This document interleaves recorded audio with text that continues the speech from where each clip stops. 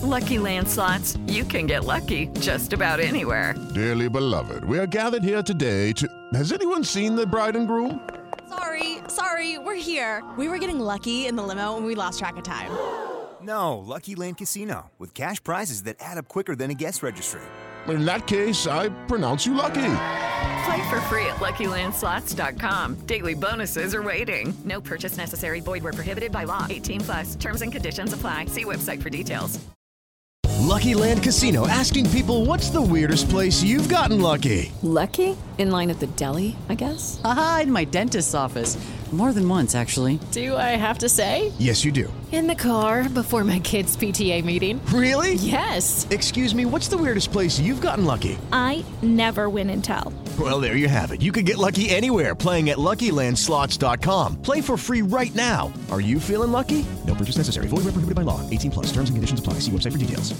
Hey guys, it is Ryan. I'm not sure if you know this about me, but I'm a bit of a fun fanatic when I can. I like to work, but I like fun too. It's a thing. And now the truth is out there. I can tell you about my favorite place to have fun. Chumba Casino. They have hundreds of social casino style games to choose from with new games released each week. You can play for free anytime, anywhere. And each day brings a new chance to collect daily bonuses. So join me in the fun. Sign up now at ChumbaCasino.com. No purchase necessary. VGW Group. Void where prohibited by law. See terms and conditions. 18+.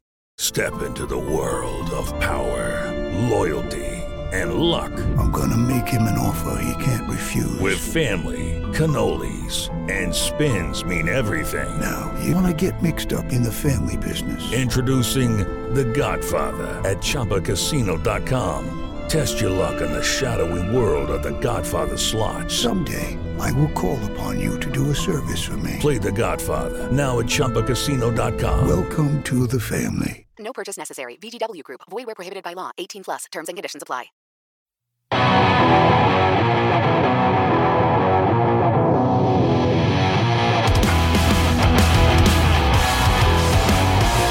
All right, welcome to Out of the Blue from Maize and Brew, part of the SB Nation podcast. A podcast responsible for more American fatalities than the coronavirus, but less than vending machines tipping over on their user. I am Jared Stormer of MaizeandBrew.com. With me, as always, is Andy Bailey, my hetero life mate. Andy, you redheaded version of a young Burt Reynolds. How the hell you doing, my friend? I'm doing good, man. It's like the second time I've talked to you. It's like our entire recording got lost, and here we are again. But I don't know what you're talking about. A little peek behind the veil. But hey, man, we're back, and it feels good. Michigan basketball is rolling again with the return of their best player. Spring football is right around the corner. The combine's underway. Everything's looking good. Yeah, I mean, it's downtime in the sense that, you know, it's pre-March Madness, not quite the draft. Spring ball's still a ways away. But for us, I mean, we're always digging, mining for content, and there is content. I mean, especially with Michigan basketball, like you said, and 13-4 with Isaiah Livers in the lineup, and 5-5 when he is not. And as of right now, he is in the lineup. And Michigan's thriving. I mean, you get 5 straight wins. You dominate Purdue pretty much at Mackey Arena for your first win there since 2014. And you're looking like you could be a Sweet 16 team. I mean, things are really, really trending up for Michigan basketball. It feels really nice to see because during that rough stretch when he was out, we just kept saying, wait till he comes back, wait till Livers comes back, wait till he gets back. And now that he's back, we've been vindicated with our support because not only does he just open up the floor schematically with what sets you can run, his positional versatility, the way he can switch on defense, but he feels like the engine that's driving this team. It used to be Xavier Simpson. He still has a big factor in that. Or what's his other name? Jeff Jackson. Jeff Jackson, the straw that stirs the drink, if you will. He was that leader, but this team really responded to Livers' comeback, and I think that's going to drive them and power them into the Big Ten tournament. Yeah, I agree. While Jeff Jackson, a resurgent Jeff Jackson, is definitely a huge part of what drives this team, David DeJulius' emergence doesn't make him quite as important. When Livers goes out, I mean, it just changes what everyone else is asked to do.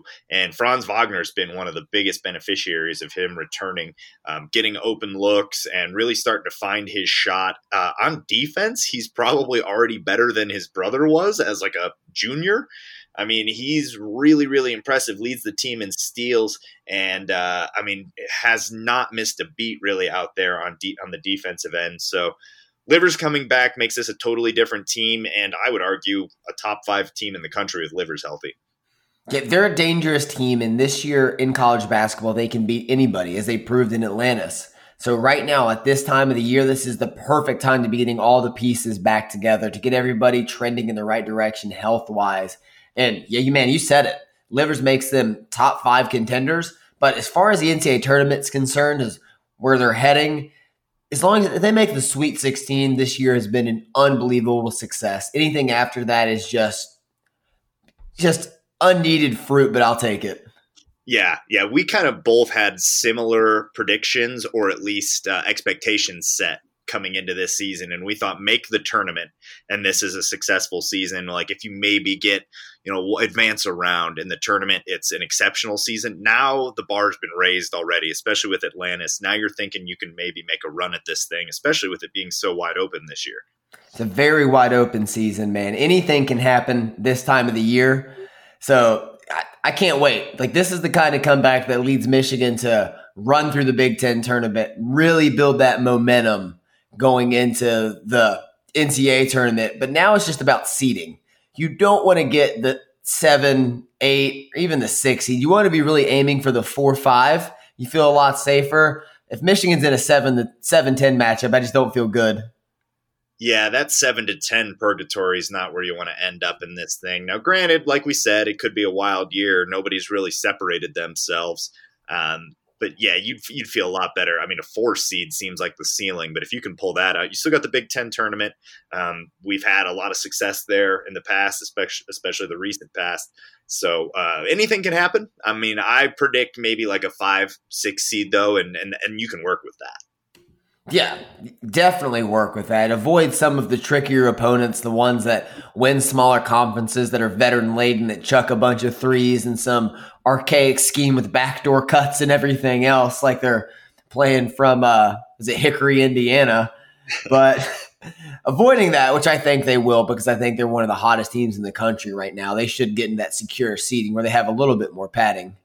Yeah, absolutely. And, hard not to touch on it. And I don't want to beat a dead horse, especially a beloved dead horse. I mean, he's like the secretariat of dead horses. And that's John Beilein getting canned at Cleveland. I know the Brewcast guys kind of talked on that ad nauseum, so we won't get too much into it. But just kind of a sad ending for a coach that is still beloved in Michigan in my eyes, or in my mind, and probably deserved better from just a bunch of lame basketball players, a really lame team. Yeah, so much has changed in a calendar year, man. This time last year, getting ready, this is Beilein time. This is his time of the year. He's doing all this, and then he leaves Michigan, takes the Cleveland job. Now he's out as head coach in Cleveland. I don't know why he took that one for the NBA. You take an organization run by Dan Gilbert. Kobe Altman's not a good GM. The team is full of a bunch of weird people. It's Tristan Thompson, Kevin Love acting like a petulant child on the court when he was upset he wasn't getting the ball or some players weren't swinging it. It's a weird situation to be in. I mean, you've been in the college game so long. You think, I might leave for the Lakers or the Celtics. God, even the Raptors. But, who leaves for the Cavaliers, honestly? That's honestly, who throws a shoe? Yeah. I don't get it either. And he could have waited. I mean, he had proven himself at Michigan. If you thought that was your best coaching opportunity, you need a lot to go right. And the first thing you need to go right is patience. You got to really have an organization that's buying into what you're selling, because they were about 3-4 years away from having enough talent to compete anyways. I mean, that roster is atrocious. Tristan Thompson's one of my least favorite players of all time. I'd probably rather have 3,000 cats in a human suit than Tristan Thompson, but I don't know. It was an interesting choice and definitely didn't work out. If he wants some type of administrative position at Michigan, though, I'd say you offer it to him. Absolutely. Come on back. I mean, Bo Schembechler, after he was done coaching football, moved up in the athletic department, made a switch at head coach right before Michigan in the NCAA tournament, and Michigan won the national championship. I believe that was 1989, if I'm remembering correctly. So I know, right? So come on back. Come on back. I'm going to welcome you with open arms. Just please, for the love of God, don't go to any of our rivals. Yeah. And you're not coming back as coach, because I prefer this whole, elite recruits coming in the first year of the Juwan Howard thing that we got going on. So I'm a fan of elite recruiting too. Yeah, by golly, we have that in common, my friend. But all right, man, let's do a hard pivot here to our bread and butter. We got to talk some football here. Spring game was announced April 18th. I doubt we're going to get the traditional draft 'em up game at this point. Just doesn't seem to be in the cards anymore. We will still do our spring draft. Mind you, that will absolutely happen. But we want to talk some spring positional battles tonight.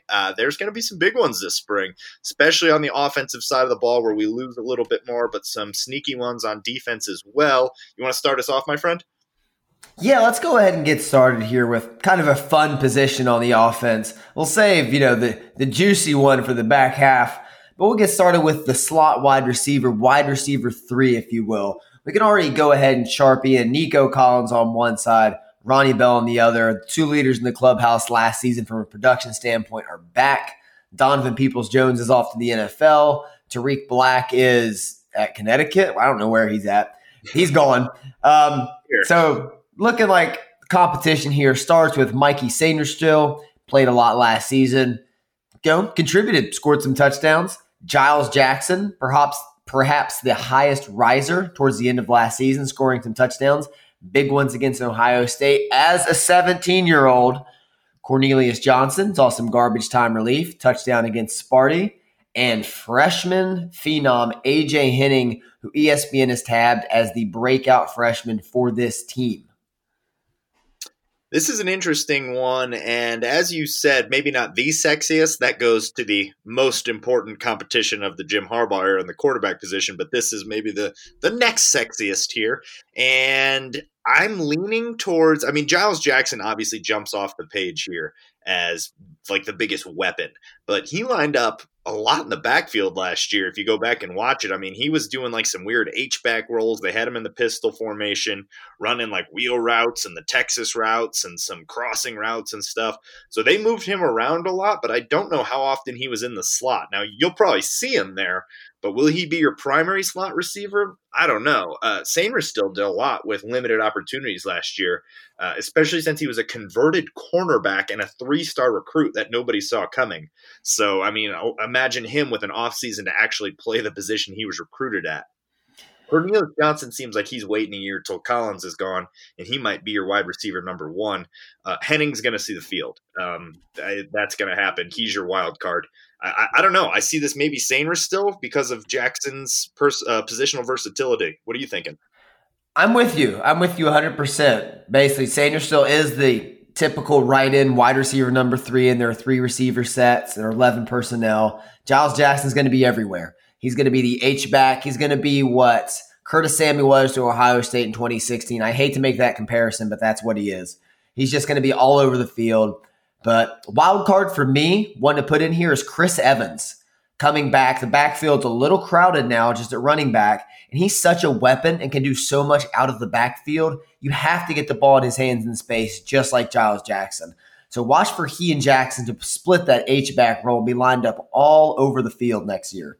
God, what an embarrassment of riches. If you're Josh Gaddis this year, you've got to just be like rubbing your fingers together like a villain, like twirling your mustache, because that is just a lot of sauce with Evans coming back. But that's a very good point. That could absolutely impact how Giles Jackson is used. But oh my God, we're definitely going to see both of them in the backfield at some point, aren't we? And you can switch in and out between having Haskins and Charbonnet and Jackson and Evans in your back. That is just wild to me.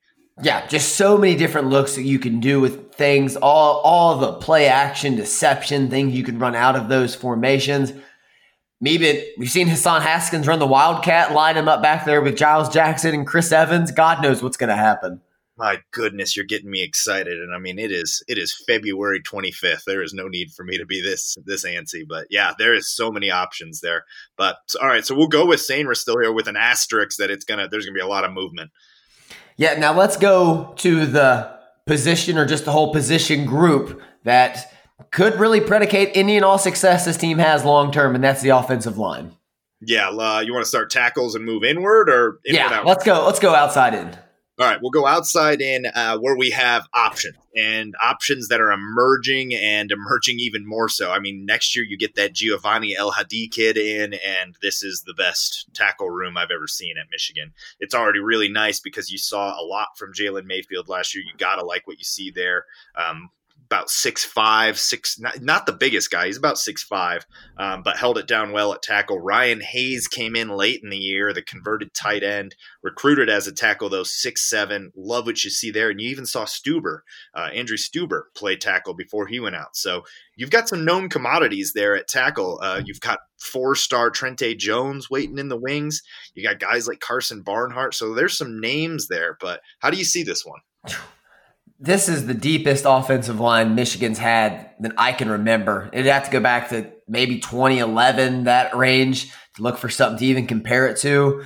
But just a plethora of talent. A second year in the Josh Gaddis offense, which is critical because you saw the line struggle early on in the year. Also some injuries. Ryan Hayes was starting at left tackle while Runyon was a little banged up. Jalen Mayfield got forced in there when Stuber went out late in fall camp. So they finally started to mesh and really came together with the dominance against Notre Dame and so on and so forth. But for this season, I see it playing with Jalen Mayfield still at right tackle. Seems to be his side. He's really comfortable there with the hand down, the way he has to be positioned with their gaps and their splits. On the left side, I feel like Ryan Hayes is coming right back in. John Jansen on his podcast a few weeks ago spoke to how Ryan Hayes is the biggest student of the game inside that offensive line room, constantly studying, constantly learning. The converted tight end, as you mentioned, so he's got quick feet, and he is enormous now. 6'7", over 300 pounds. And obviously this leaves odd man out Andrew Stuber, but all indicators are pointing that he is going to actually kick inside. So give me the beef, baby. Yeah, that is a lot of freaking beef, and I see it the exact same way. You were higher on Hayes, so I'm going to give you all the props that you are due here. You called that last year that this was the guy to watch out for, but I'm looking at 247 Sports, and I could have swore that he was recruited as a tight end and then switched to tackle. This is showing him recruited as a tackle, but either way you slice it, 6'7", over 300 pounds, sounds like he's a student of the game, and I mean, I thought it was Mayfield had the highest ceiling, but maybe it's Ryan Hayes. But you love having Mayfield on that right side. Showed he could hold it down on the left if need be. About 6'5", once again, right around 300 pounds. Mayfield is solid there at right tackle. Probably your best offensive lineman as far as known commodity. Absolutely. I mean, we just know the most about him. And as far as Ryan Hayes, he was converted as a tackle, but in high school, get this, he played tight end, defensive end, and punted. I'm here for it. You know how Harbaugh loves versatility and just all-around athletes. So Ryan Hayes, all right, well, the ceiling just got raised. We're raising it here if it hasn't already been. The ceiling just got hazed. I'm just kidding. My God, how did I not pick up on that? Thanks. But yeah, you're right. I mean, and that's a great transition. Let's move into the guards there where you just mentioned Andrew Stuber, who was recruited as an offensive tackle, came in at 6'6", 285. He's over 300 now, and that is a lot of beef. And if he's quick enough, and I mean, he's versatile enough to move in there at guard, I could maybe see him going in at maybe left guard there to take over for the departed Ben Bredeson. I feel like he's going right. I feel like he's going to go back on that side where he was playing tackle, so he's a little more familiar with hand placement and things of that nature. I think our boy that was on milk cartons is back from the dead. Chuck Filiaga is on the left. Okay, I think that you're right. I mean, the other guys battling it out are a lot of younger guys, highly recruited guys, a lot of these guys. Zach Carpenter, Zach Zinter, very highly recruited Zach Zinter, Trevor Keegan, and Carson Barnhart. I know they're high on Barnhart. I'm high on Zinter. I think Carpenter's got a lot of upside, but I see it the exact same way as you. I think it's Stuber and Filiaga at your guard spots in some order. And I'm liking what you're saying, the hand placement. He was already there on the right. Yeah, so it's a lot less for him to pick up like on the nuances of everything. And with offensive line, so much relies on chemistry, and just being on that side of the line limits some of the things he's just going to have to pick up and understand. He has the experience. It'll be good to have him back up there. He's going to spend all spring just getting healthy. Like, I don't care if he takes one snap in the spring. Just keep rehabbing, get the conditioning right, get your body ready, and he'll be a factor in August. Don't worry about that. There is the chance that you get a little bit of Mason Cole in Carson Barnhart, who, I mean, I'm kind of seeing a little bit of that the more I look at this kid. Seems very well-rounded at about 6'4", came in at 282. I don't have his current weight, but you can bet it's around 300 after being in the program for a year. So that's another guy just to keep out for a Mason Cole-like ascension. I mean, if there's a guy that's too good to keep off the field, they'll put him on there. But I see it the same way as you. What are you thinking about center? Center's an interesting one. Absolutely no known commodities there. Vastardis transfer, so you think that he's going to be the guy to come in. Man, I mean, it's very difficult to say. You had mentioned Joel Honingford as a guy that you were pretty high on at one point. I was looking at Zach Carpenter, Nolan Rumler. I mean, if you're thinking of a freshman, or there's Reese Atterbury, who will be a true freshman.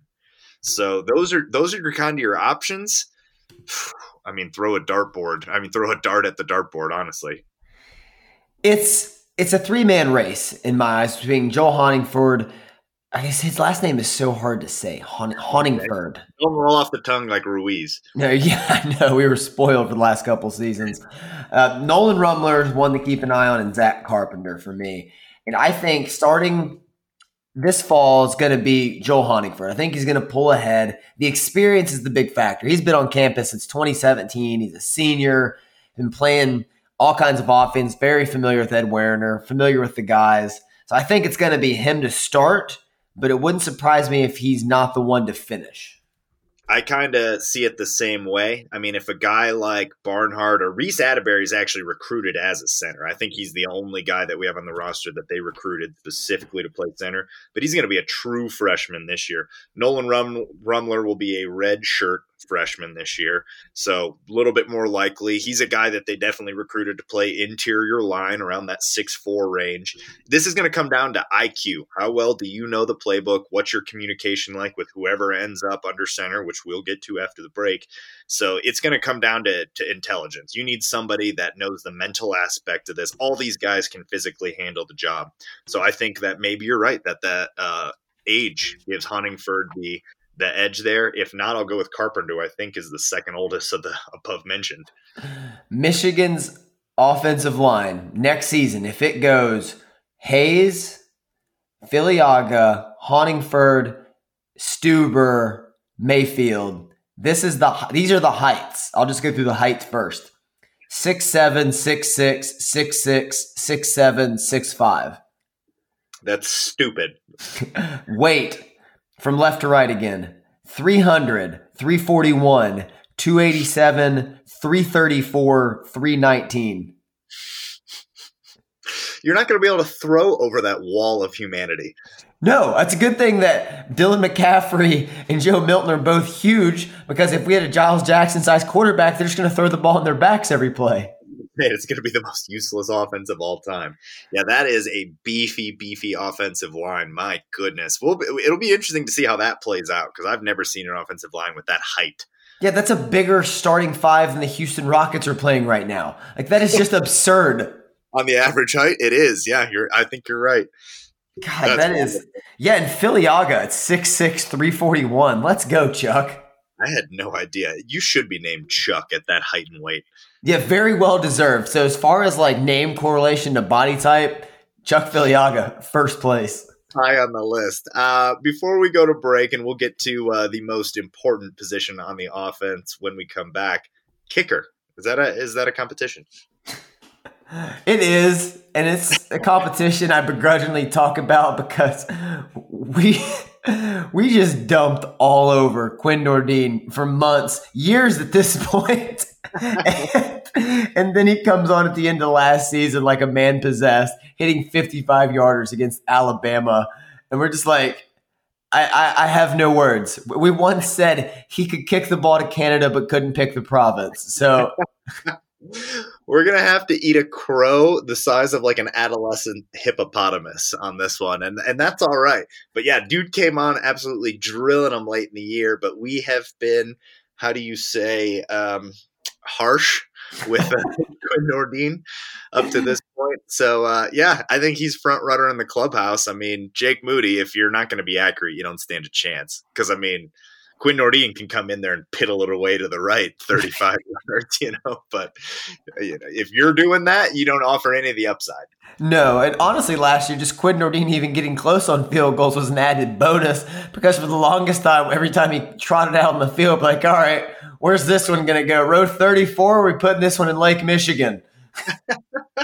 Yeah, I had a betting pool going with my friends with just, you pin a tail on where you think it's going to end up in the stadium. And I won some wild bets, man.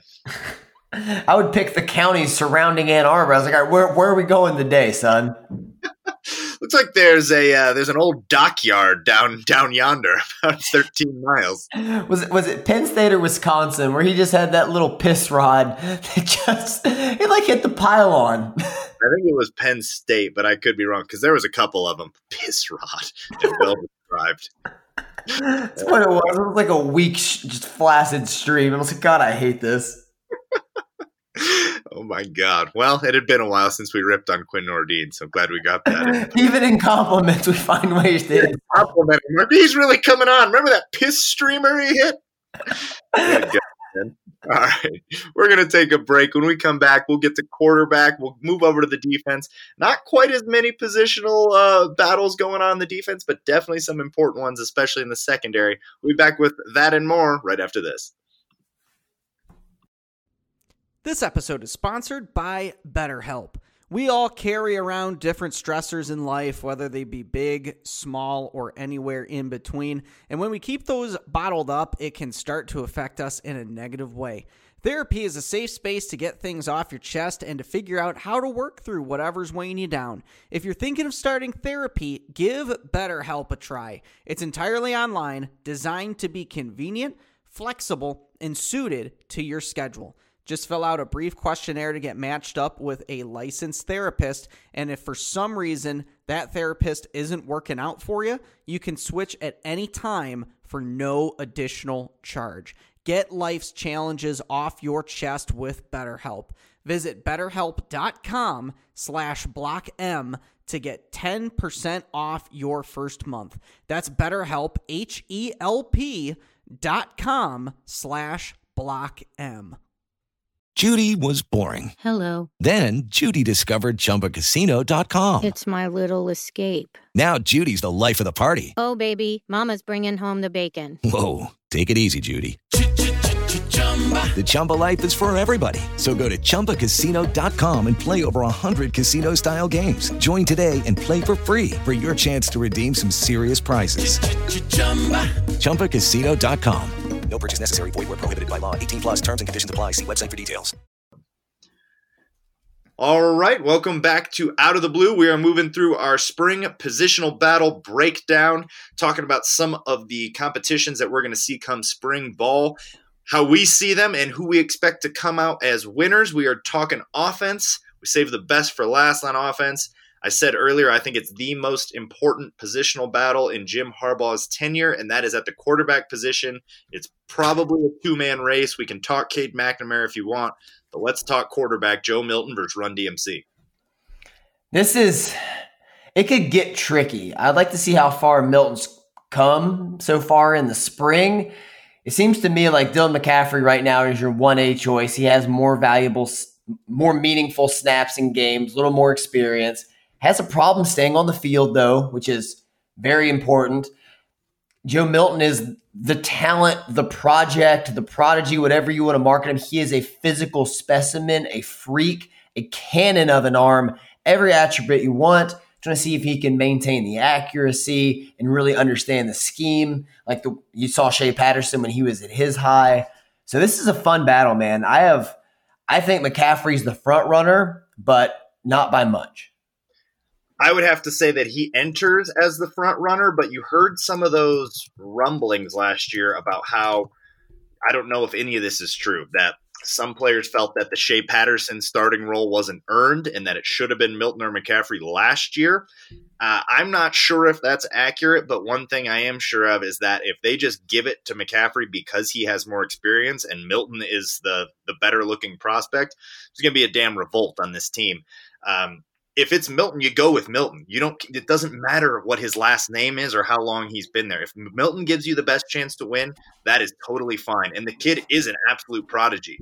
Like, we haven't had a prospect like that since Devin Gardner, who was completely wasted. So I do not want to see Joe Milton wasted. I really do not. Like, the talent is just, it's oozing out of his seams. Like, every muscle fiber is just bursting with talent. So, I mean, we haven't seen much from either.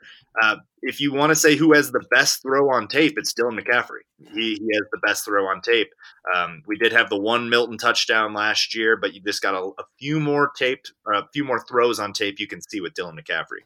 The biggest McCaffrey point for me is against Notre Dame 2 years ago when Shea Patterson got hurt. He came in cold and just maintained the offense. Like, didn't self-destruct, didn't just completely fall out of favor, didn't lose his mind, was calm, collected within the offense, and played admirably. It wasn't like anything crazy, but that was a high-pressure moment on the road, unexpected, and he came in and played well. And that is his point that Milton doesn't have right now, and that's why entering spring ball, and this battle will last long into the fall, that's why he's ahead right now. I agree, and that was the tape that I watched before we did this to get my bearings and think about it. And he had some great throws there. Showed a lot of comfort rolling out of the pocket.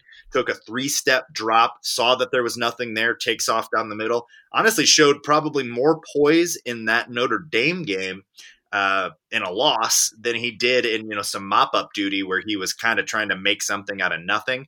But also not very accurate. If you go back and watch that Notre Dame tape, you'll see the ball coming out of his hands just a little awkwardly.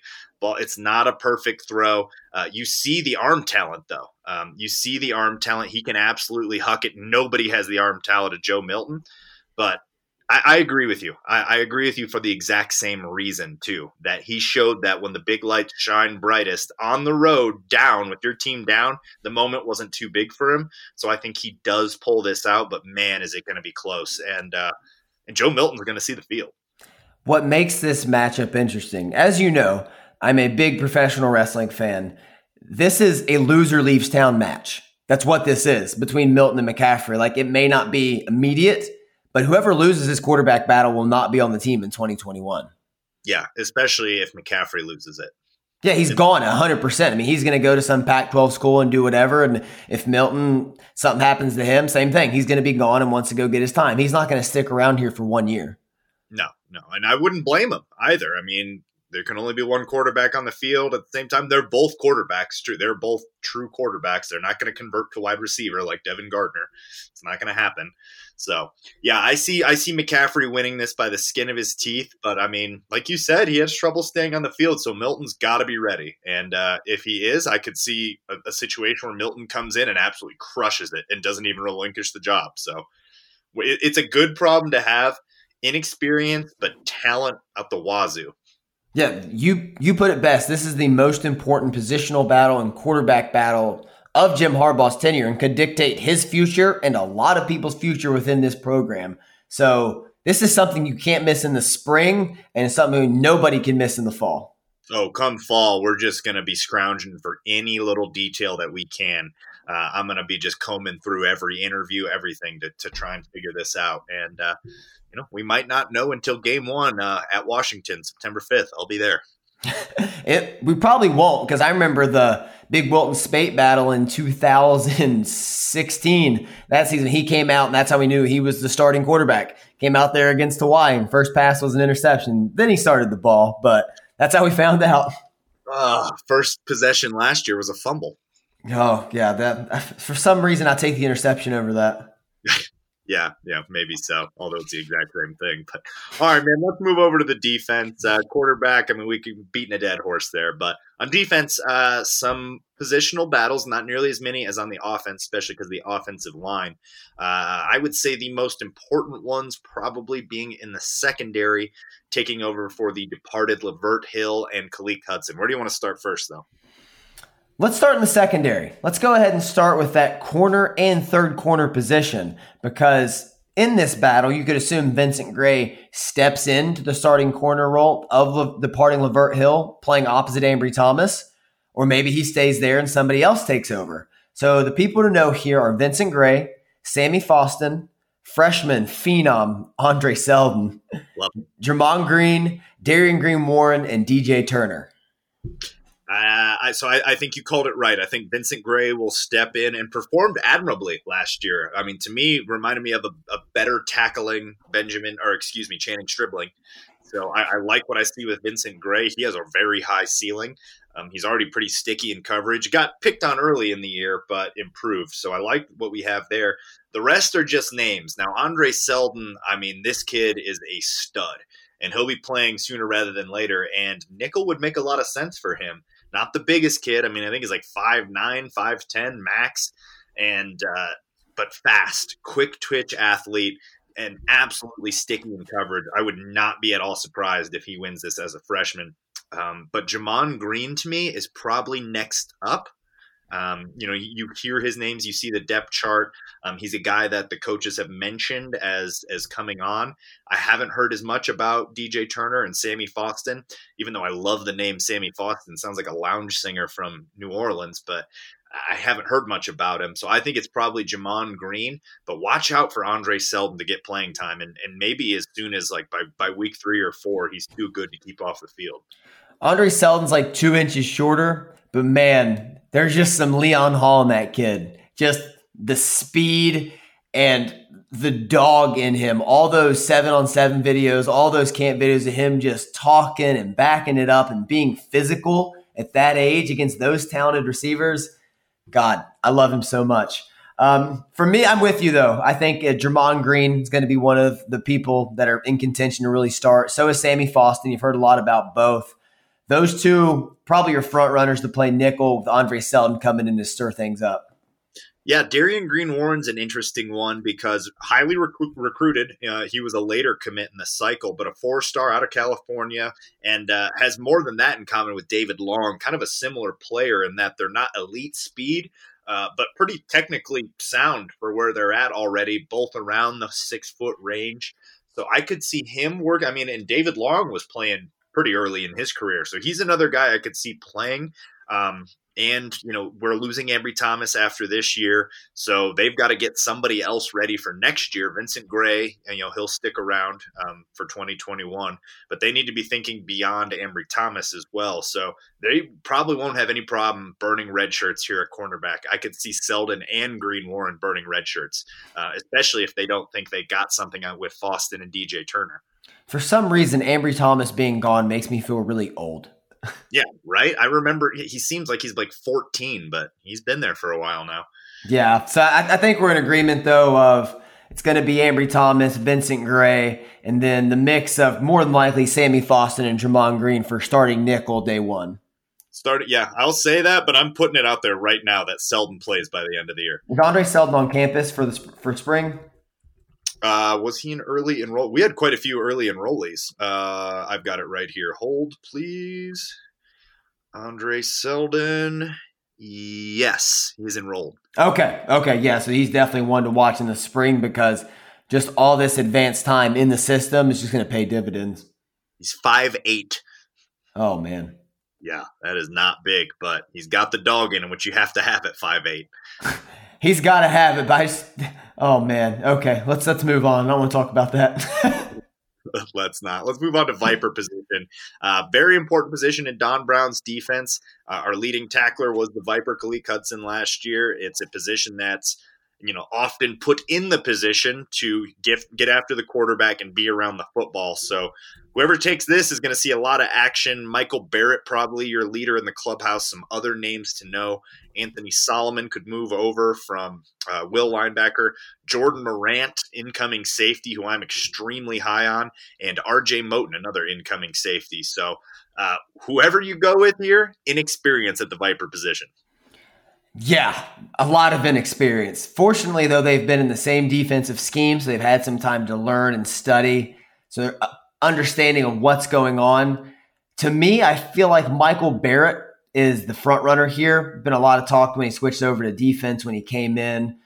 Originally didn't know where he was going to play. I mean, played some quarterback in high school. In high school, he had 45 touchdowns, threw for almost 5,000 yards, and rushed for almost 3,000 yards in his career with 38 rushing touchdowns. Like, kid was an absolute phenom at that level. So they didn't know really where they're going to stick him. Put on some weight. He's up to about 230 now. So I feel like he's the one to pencil in right now. But pencil. Don't put it in Sharpie yet. Yeah, he's in pencil. Michael Barrett just sounds like an Ohio State player. I don't know why. I hate that. Yeah, I hate it. Every time I hear it, I just think Ohio State.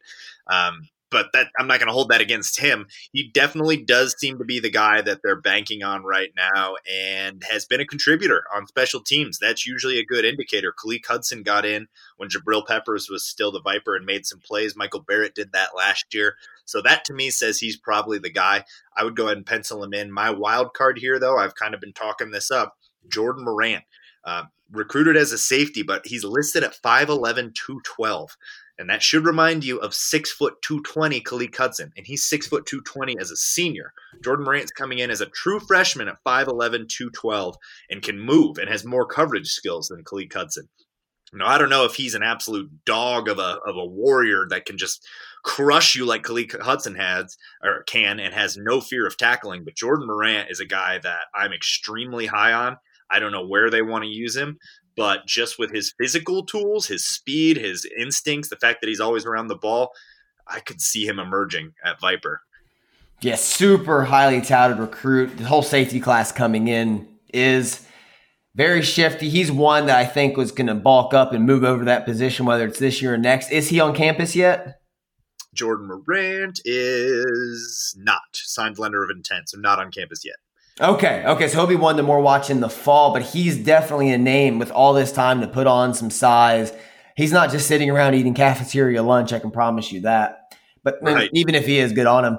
But he's going to come into campus huge, probably upwards of 220 pounds as a freshman. May not get on there now, but he's going to mix it up in August. I think so as well. If you want to look for guys that are on campus right now, Nikkei Hill-Green, outside linebacker recruit, 6'1", 230. William Mohan, recruited as an athlete, 6'1", 200. They could kind of be in that range. Makari Page, the other safety, another 4-star, but he's 6'3", 182. That seems like a safety to me. That doesn't seem like a Viper. So. That's safety or a big corner? Big ass corner, yeah. So I think it's one of the two names that we just mentioned, and if I were a betting man, I'd say Barrett. Yeah, I think so as well, man. The speed, athleticism there. He could be just the prototypical size for it because he kind of has that Khaleke Hudson closer to his size, but with maybe the Pepper speed and versatility there. So we'll see. It'll be something interesting to watch. Do you want to move on to the defensive line? Yeah, we can maybe say safety because technically Josh Metellus is leaving and there is going to be a competition there, but Dax Hill will win that competition. Yeah, it's Dax Hill versus Dax Hill. Yeah, there's nobody. I mean, we got some dogs coming in at safety, but Dax Hill himself is the alpha dog, so nobody doing that. No, he and Brad Hawkins have the back end locked down. I feel really good about that. Yep, fine with that. Maybe the best safety. Safety's in the best position for the next 4 years that it's been at Michigan for decades. Yeah, safety is the offensive line of the defense in terms of depth. Yeah, absolutely. Let's go to a place that is the opposite of that, and that's defensive tackle, where the emergence of Chris Hinton helps, but there is definitely an open D tackle spot there next to Carlo Kemp. How do you see this one playing out? It's tough, man. I feel like Chris Hinton is the leader in the clubhouse, having played the most last season. Came in some besides his hairline falling back. Played a lot of good minutes against Alabama and other opponents late in the year. But he's got to be the front runner. But you can't count out people such as Mozzie Smith, Philip Paya, who's been there since the Reagan administration, Ben Mason, who's actually a starter at the beginning of the year. As weird as that seems. I wouldn't count that guy out of anything. He's just a pure animal. He might be 320 pounds and just solid muscle at this point because it's Ben Mason. He had a free period. And Jess Spate, Wilton Spate's younger brother, has been getting a lot of talk, was really good on the scout team last season, really making a name for himself, physical, big. So maybe we get the accountant's brother lined up. But right now, for me, man, it's Chris Hinton. Yeah, it's definitely Chris Hinton here. I think it's going to be Kemp and Chris Hinton, and you hope it's Kemp and Chris Hinton. The only other guy that you might be pulling for here is Macy Smith, just because he's a little bit bigger of a body, more of a run stuffer there at defensive tackle. And we showed against Alabama and Ohio State, we need a dominant defensive tackle who can clog some lanes, something like a Vita Vea or like one of those big run-clogging defensive tackles. Kind of like how, what was his name? Oh my gosh, I mentioned him the other day, Will Campbell, who was incredibly inconsistent for Michigan, but when he was on, was an absolute run stuffer and a giant body. So we need that to step up. And Chris Hinton showed you a little bit last year, but did he really flash to you? I mean, I got to go back and, we'll grind some tape as, we always do this spring and summer, but I don't know. Chris Hinton's got a couple steps to take to really be a quality Big Ten defensive tackle. He does, and I think this could be the year he does so. He came in, played well. He was a freshman, so we give him time. Very highly touted. But like you said, we need 6 foot thick in there. We need the Willie Henry beef, but you can move a little bit more. Need somebody to really clog it up because Carlo Kemp already being undersized is a very small anchor inside this system. So it's just somebody in there that can take up a couple gaps, move some people around, really, really stop the run, just not get shoved around at the point of contact will be critical. This team had speed last year, but we need just a little bit more power. Do you think we need more of a Maurice Hurst penetrating defensive tackle or more of that Willie Henry clog the lane defensive tackle right now? That's a good question. I feel like we get enough pass rush outside. I mean, Mo Hurst was good at everything. Like, he's an outlier because he was good at literally everything. You take Mo Hurst if we're just talking the player. I'm talking the type of player. I honestly think they need more of a Willie Henry at this point. They need somebody to really stop the run. We have pass rushers for days, and they can move around. Aiden Hutchinson's as versatile as they come. Then you got the McGregor kid coming in. Villain is still out there. Quiddy pays back. So we got that for days. They can move him around and mix and match to get that interior pressure. We really need somebody to stop the run. Getting a big body in there, the prototype Vince Wilfork nose tackle, maybe a little smaller than that. But that kind of guy, the Willie Henrys, we really need somebody to stop the run inside. Yeah, I have to agree with you. I mean, Chris Hinton was a 5-star, 6'4", 280 last year. If he comes in around 305 this year, 6'4", 305 in the middle, with his athleticism, I mean, that's kind of what we thought Rashawn Gary was going to be, except we put him on the outside. So Chris Hinton, don't get me wrong, I'm very high on. Whereas Mazie Smith was 6'3", like 300 pounds already last year. So he is a little bit more of that run stuffer. So, I mean, we want to see both these guys. Mazie Smith is going to play a lot just because we don't have a ton of depth there. So we'll see both of them. I think we got it, though. I think it's Hinton one, and then coming after him would be Mazie Smith. Here's kind of a little bit of a curveball here, though, because he didn't really play one position. Who takes over that situational third down rush that Josh Uche played last year? It feels like it's Villain or Welshoff. I don't know what they're going to do with Josh Ross yet. It feels like he's going to play next to him. That's kind of an interesting spot because the defense was super small last year. Basically had 4 safeties on the field at all times. But so I don't know what they're going to do. I feel like it's going to be the Josh Ross, Welshoff, Villain, somebody in that mix, depending on how big they want to go there, what they want to do with the versatility. There is no exact Uche replica, but if you're going to pick from that group, it would be Josh Ross for me, just the similar size. Ooh, I think there is on the roster, except he's even bigger. David Ojabo. Ooh, that's a good one. Yeah. David Ojabo's got a chance. I mean, it's been discussed how athletic he is, and similar to Uche when he came on, like you heard those early rumblings, like, man, when this kid gets it figured out, that's what you heard about Ojabo last year is like, man, wait till he gets it figured out. I'm thinking that we're going to see Ojabo rush the passer this year pretty often. And I mean, at 6'5", 240, came in as a freshman about 6'5", 255 last year. I mean, that's a big dude that's fast and pretty mean. Yeah. And if he figured out, watch out. He was the team's defensive scout team player of the year last season. So just balling out in practice. Do you know where his hometown is? New Jersey somewhere, isn't it? Aberdeen, Scotland. Scotland? Yeah. Oh, wow. I thought we recruited him out of Jersey, but he came from Scotland originally. Yeah, but on his bio, his hometown is Aberdeen, Scotland. Well, that makes me like him even more. Yeah, Scottish Ojabo from New Jersey. Let's go. The Scottish Ojabo sounds like a World War I division. It is. It's going to be our rushing division on third down. Yeah. Do you think there is maybe a competition at tight end, as Nick Eubanks is more of a pass-catching tight end and Eric All has the chance to be more well-rounded, or even Luke Schoonmaker? A little bit, but I still think Eubanks is the guy. I think it's a pretty clear 1A. Second position, I'm not sold on anybody yet. I think it's a lot of moving pieces there, especially between Schoonmaker and Eric All. But Eubanks is coming on as a blocker. He's getting better. And if he can take that step in the spring, then I think it's locked up. So that'll be something to keep an eye on. Eric All just had some mental mistakes last year that Eubanks doesn't have. He may not be the best blocker yet.